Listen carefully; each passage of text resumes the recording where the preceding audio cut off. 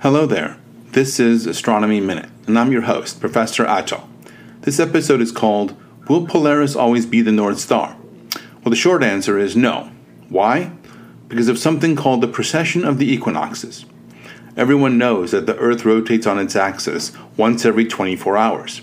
But what is less commonly known is that the Earth's axis also precesses over a 26,000-year time period.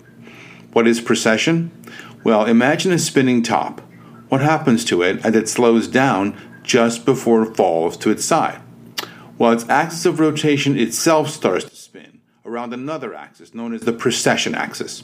In much the same way, the axis of the Earth spins around another axis over a very long time period, and this effect is called precession of the equinoxes. The tilt angle of the Earth's axis does not change. It stays at 23.5 degrees. Only the direction of points in the sky changes. If you listen to the episode called What is the Celestial Sphere, you know that if the direction of the Earth's poles change, then so do the locations of the north and south celestial poles and the celestial equator on the celestial sphere. As a result, the sky location of the vernal and autumnal equinoxes change, and that's where the name precession of the equinoxes comes from.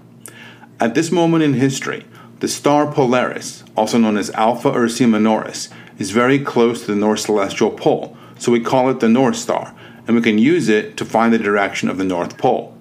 But in about 12,000 years from now, the star Vega, or Alpha Lyrae, will be close to the North Celestial Pole, and we will probably call Vega the North Star.